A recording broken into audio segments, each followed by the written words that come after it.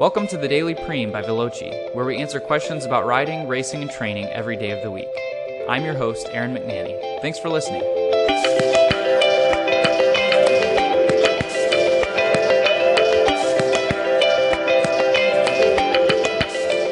The question of the day is, when should I wear arm and leg warmers?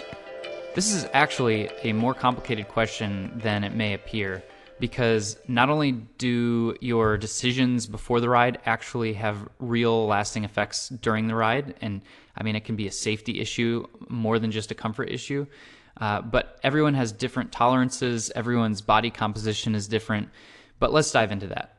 So first of all, riding a bike is a lot different than going on a run.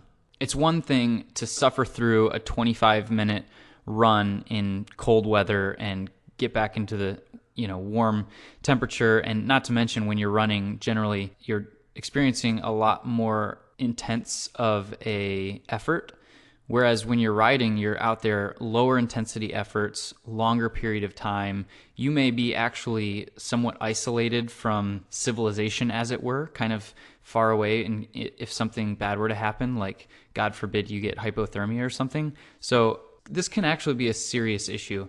I remember one time I was out in New Mexico riding, and we lived in this very small town, and really any long ride that you went on, you were going to be way, way out, far from anybody.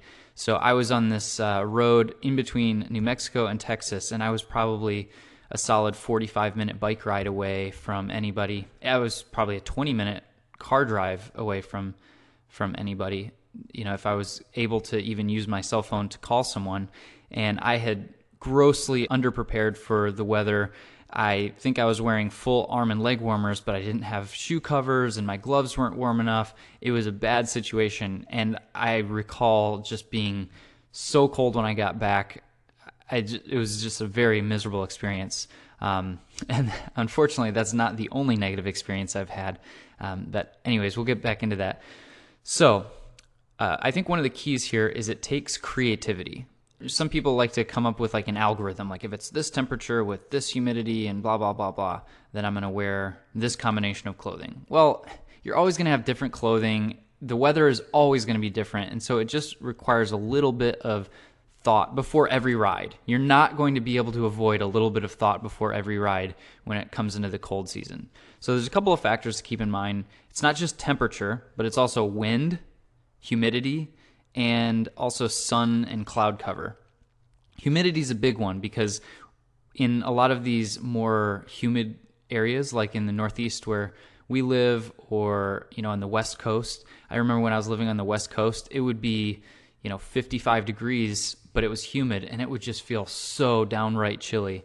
You had to wear arm warmers and whatnot. So you want to factor everything in there. I mean, again, it may be 50 degrees, but it's sunny as all get out, and so all of those sun rays are bouncing off of your skin, and they're just kind of keeping you warm. A lot of people, they will have this threshold set, and the most common one I've heard is 60 degrees Fahrenheit. So anything below 60 degrees Fahrenheit, people are bringing arm warmers with them.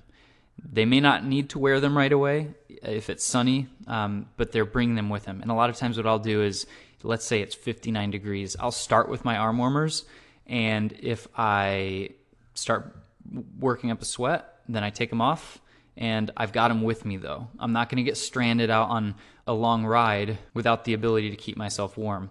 And and that's another thing, is sometimes you may be starting a ride at 4 o'clock in the afternoon, and before you know it, it's 5:15, the sun's going down, and the temperature's dropped 10 degrees.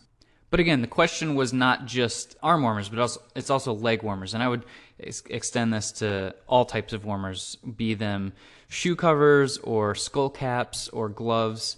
It just requires creativity. And it's better to go overboard than to go out with too little.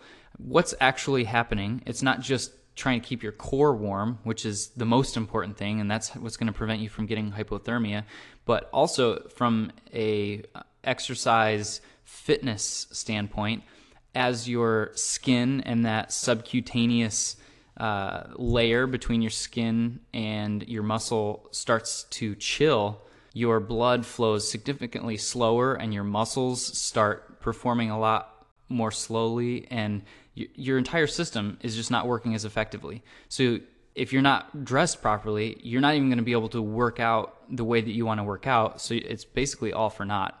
So it's not just a comfort issue. It's not just a safety issue, but it's also a practicality issue.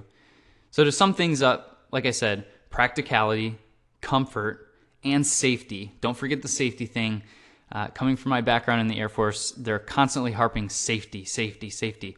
You want to make sure that you've covered all your bases before you go out there and get yourself stuck with a flat tire on the side of the road 45 minutes away from civilization. And you want to keep in mind temperature, wind, humidity, and sun, cloud cover, etc.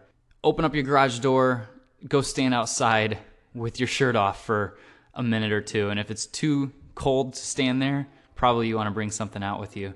Otherwise, you're gonna get stuck out there. So that about does it. Be safe. Don't be stupid. Bring warmers with you. Wear warmers. Even if you think that you may not need them, bring them just in case. Don't get yourself stuck.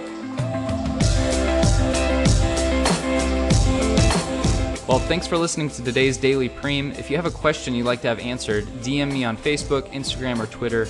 And if you enjoyed the podcast, head over to iTunes and subscribe, and maybe even give me a 5 out of 5 stars or whatever you think you should rate this podcast. And I'll see you back here tomorrow.